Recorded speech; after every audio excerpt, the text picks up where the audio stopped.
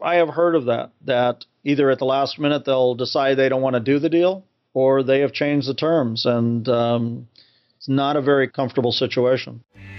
Best ever listeners, before we get into today's episode and the interview with our best ever guest, I want to mention Fund That Flip, because Fund That Flip is an online lender that gives you fast, convenient access to really affordable money that you need for your flip project. So if you're doing residential flips, then the main thing I imagine that you're focused on, or the main two things, are the deal and the money. So if you've got the deal pipeline, but you need access to cash and you want to build a reputation within a group that will continue to invest their dollars into your deals, then go to fundthatflip.com/best ever. The founder of Fund That Flip is Matt Rodak, and he's actually one of my very first guests on the show. It's episode number 7. So if you have a chance, go check that out too. Familiarize yourself with Matt and what he's all about. But when you're needing money and you want an online lender that provides fast, convenient access to affordable capital for your flipping projects, then Fund That Flip's the way to go. Their team has over 200 deals under their belt, and you can actually, this is crazy, you can actually be approved immediately within 30 seconds once you put in your information. So go to fundthatflip.com/best ever and get some money for your flipping projects. Hi, best ever listeners. Welcome to the best real estate investing advice ever show. I'm Joe Fairless, and today's Saturday. Happy Saturday. I hope you're having a wonderful start to your weekend. And because it's Saturday, we're going to celebrate by doing a special segment. If you're a loyal listener, then you know all about this segment. It's called Situation Saturday, where we put our best ever guest in a situation, and then they talk about how they would get out of that situation and be successful through at the end of it.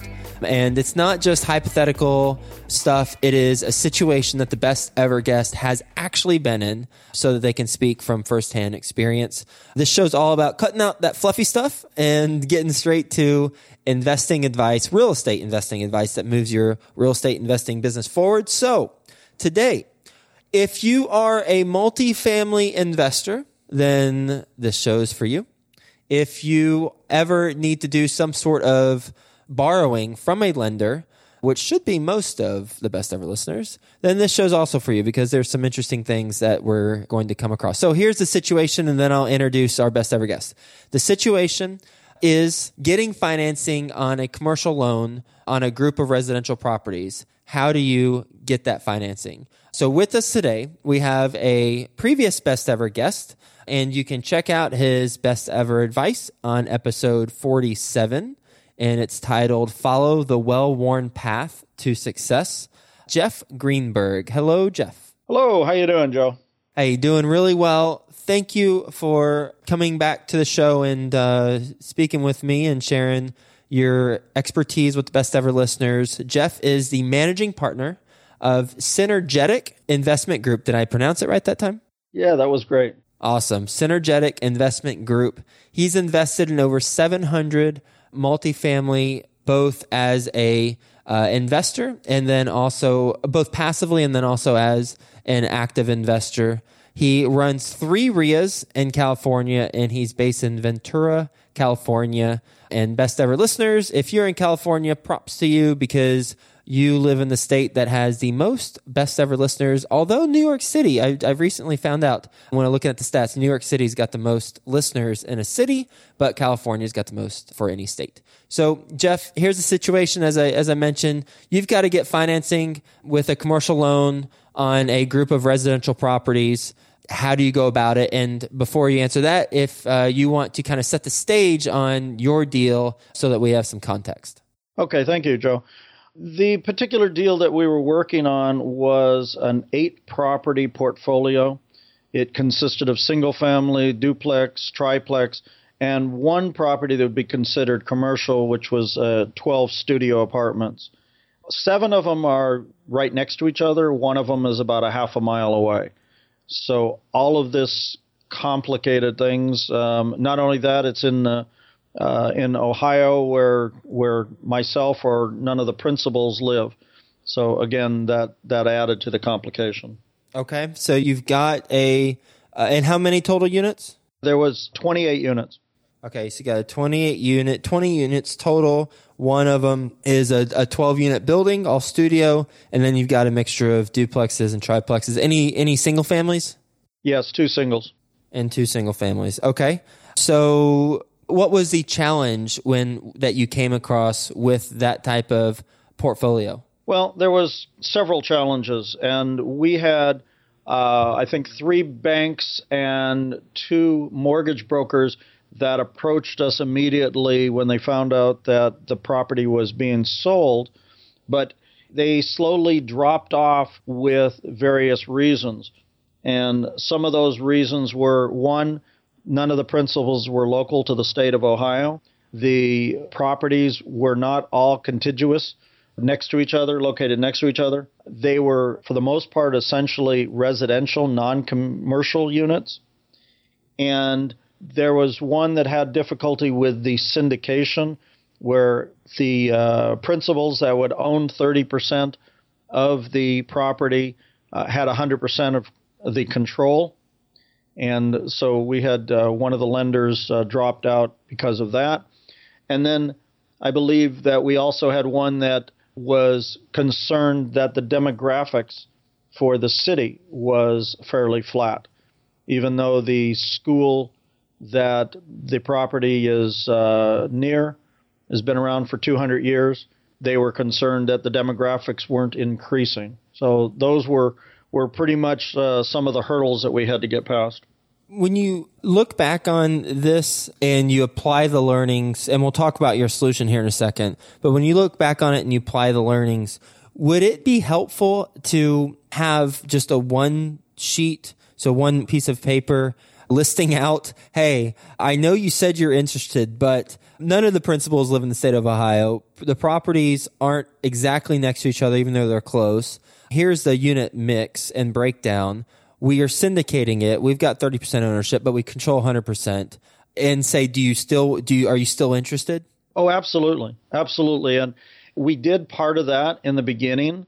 Not, it seems as we added objections, we added those to our list.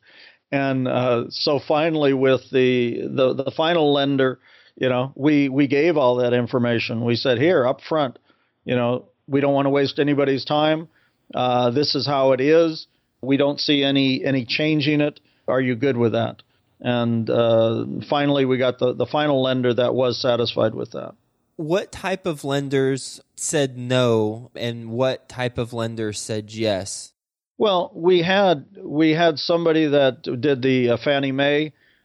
We had someone, CMBS, that was looking at it, a broker that, said that they wouldn't be able to do it. There was private banks, and those were the ones that didn't like the idea of no local presence. Those were local banks. And then finally, the last one was, I guess, somewhat of a local bank, but it's a privately held bank that they finally were the ones based out of Kentucky. But it's a privately held bank that finally decided that we fit into their requirements. For any Best Ever listeners not familiar with CMBS, can you explain that? Basically, those are loans are going to be sold out onto the into the stock market. Basically, those are loans that they know they're going to be sold out, so they have to make sure they fit the requirements of those people that would be buying them and buying basically on the market. So when you found the lender in Kentucky, the regional bank that's privately owned, what was the conversation with them? Basically, it was just basically, here it is. These are what we've got going with all those list of possible objections. And they looked at it and they looked at the numbers. They liked the community, and they were fine with it. And so they made us an offer. And how does that offer process go? Well, the offer, they sent us a letter of interest, which normally when we're making an offer on a property, it's a letter of intent, but in the banking industry, a letter of interest, so an LOI. and they gave us the terms that they would be interested in loaning us the money. And then they go through all of their due diligence. And it ended up that the terms ended up changing later on, but initially they gave us terms that were of interest to us that we felt would work.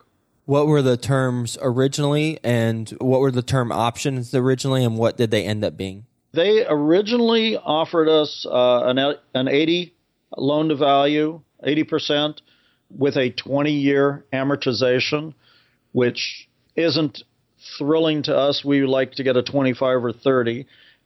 That would be with a 4.5% interest. The other choice they gave us was a 75% loan to value with a 25-year amortization. That was going to be a 5% loan. So when we looked over the numbers, the 80-20 looked better with the 4.5. As it came down to it at the end, about a week or two before closing, they changed the offer. They said they would give us a 75% loan to value with a 20-year amortization, and they did hold the 4.5% interest rate. But then they also tacked on a couple other things that we weren't aware of. One was that we were required to put $28,000 in a CapEx fund, which we had budgeted for, I believe, about $500 a door. This was $1,000 a door, so there was more than we expected. That was the main thing. Those were the two main changes. With the required $28,000, so roughly $1,000 a door, did you end up with that? Yeah, there wasn't a way to get out of that. We put that in there. The one thing that they did do, which we thought was rather interesting and non-productive, was when we mentioned the 75% loan to value that they had offered the 80, they said, well, if we wanted to, they would give us the 80% loan, but we would have to put 5% in the bank and hold it there for 5 years, which doesn't make any sense, because rather than putting it into the property, we'd be putting it into their bank and earning essentially no interest on it. And so I don't even know why they bothered to make that offer. That was rather ridiculous. As you're talking through these different options for lenders and trying to get this thing resolved, what's going on the negotiation front and your contract in particular with the seller? Well, with the seller, fortunately, we had a seller that they weren't in an exceptional rush, and they were willing to accept extensions. So we had several extensions as we went along, and we had negotiated in the contract. Originally, it was a 90-day close, and we had in the contract that we could extend for another 30 days for 50% of the earnest money going hard. So we made use of that extension. And then when we still needed more time and needed another extension, not in the contract, but they accepted the second half of the earnest money to go hard for another extension. And then we actually had a couple extensions beyond that they didn't ask for anything.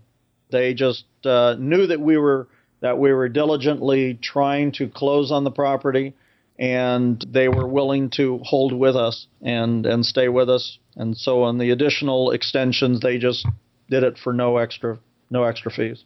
How much did you have in earnest money tied up? There was a total of $23,000. $23,000, and that money after the second extension was hard, so meaning non-refundable. Yep, certainly was. Was there ever a thought of, oh man, I don't think I can get this loan, so peace out to that 20 plus K? Well, it wasn't just that 20. It wasn't that 20 plus K. It was also the other money that we had tied up into it. You know, the due diligence money. We had property inspection. We had a trip down there. We had a syndication expenses. There was about $50,000 total, all tied up, and this was going to happen. We weren't going to let it not happen. Is that earnest money? Is that a percentage of the purchase price? Yeah, that was 1% of the purchase price. And is that what you typically do? Yes. Typically, we sometimes might try to go in lower, but typically that's what the seller wants. I want to quickly go back to the bank that you ended up going with in Kentucky and how the loan terms changed 2 weeks prior to when you're supposed to close. Why did they change? Well, that was interesting because that was a question I asked, and I asked the loan officer. And basically what he stated was normally when he's creating the letter of interest, he uses his calculations and his formulas, and based on our resources and the property, and he comes up with a letter of interest, and that he proposes to us. When it comes down to the end of the loan, it has nothing to do with his formulas, even though he basically gives a presentation to the senior loan committee, and they can go along with his proposal or not. And in this case, he wasn't able to sell them on his terms, and they wanted more. They wanted to change the terms. And so my question to him was, well, don't they ever see it prior to this? He says, no, it's all based on the formulas and the calculation he does. And then we're kind of at their mercy at the end of it when everything is all ready to go. And we have to go along with whatever their decision is, or go to another bank and try all over again. Yeah, 2 weeks before you're supposed to close. Right. How convenient. Have you come across that? Do you know if that's typical? I have heard of banks changing the terms. Usually what ends up happening is I know people that will go to another bank, and hopefully there's a lender out there that can save them, or they get an extension. I have heard of that either at the last minute they'll decide they don't want to do the deal, or they have changed the terms, and it's not a very comfortable situation. So we started out Situation Saturday with the question, how do you get a commercial loan financing on a group of residential properties? Essentially, that's what it is, although you do have a 12-unit mixed in there. And the answer that you ended up with is you spoke to a mortgage broker who connected you with a regional bank that's privately held, and they are able to come up with this solution. Is that correct? Correct. And I think the key here, Joe, is probably getting the relationship with the mortgage broker.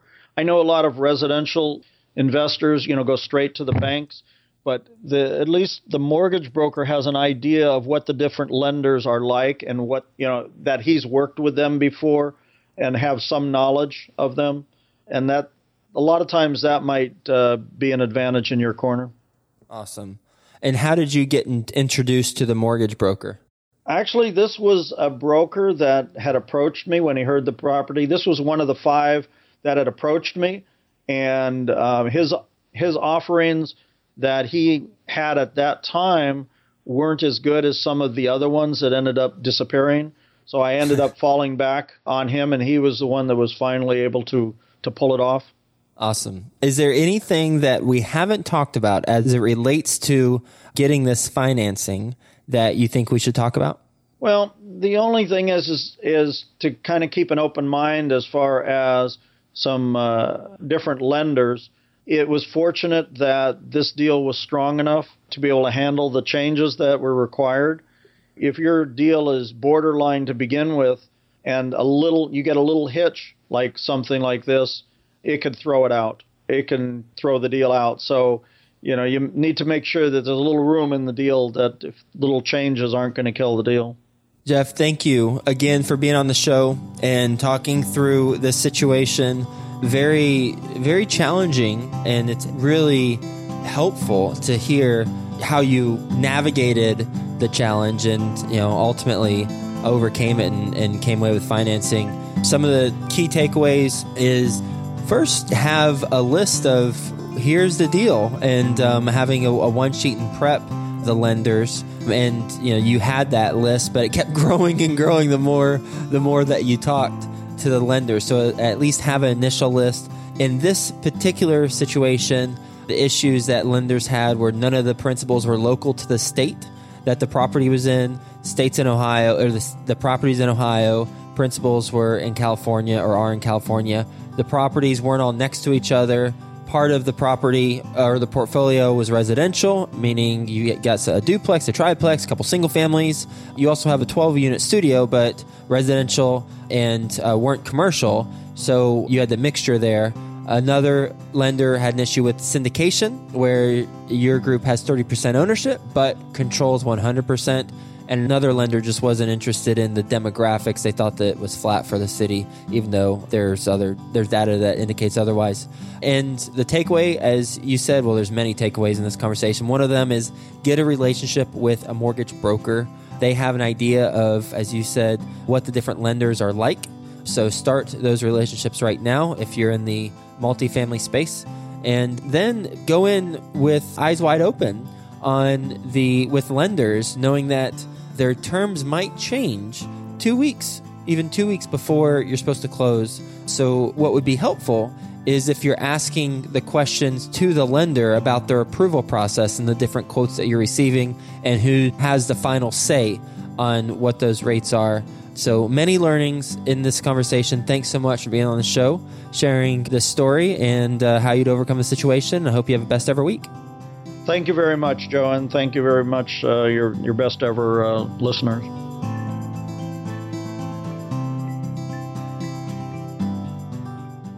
If you need money for your flipping project, then go to fundthatflip.com/best ever. You'll know within 30 seconds if you're approved or not to get money for your residential flip. Go to fundthatflip.com/best ever. Okay, here's a no-brainer. Since you're a real estate entrepreneur, you know that selecting a health insurance plan is a real pain, and dealing with the whole process is a pain. That's why I've partnered up with Stride Health, and they make the whole process really easy, and they have a personal concierge service for you to help you out. They've got a fancy algorithm that helps find the right health plan just for you, and on average, they can save you $400 a year, and it only takes 10 minutes. Go to stridehealth.com/best ever. That's STRIDEHEALTH.com/best ever.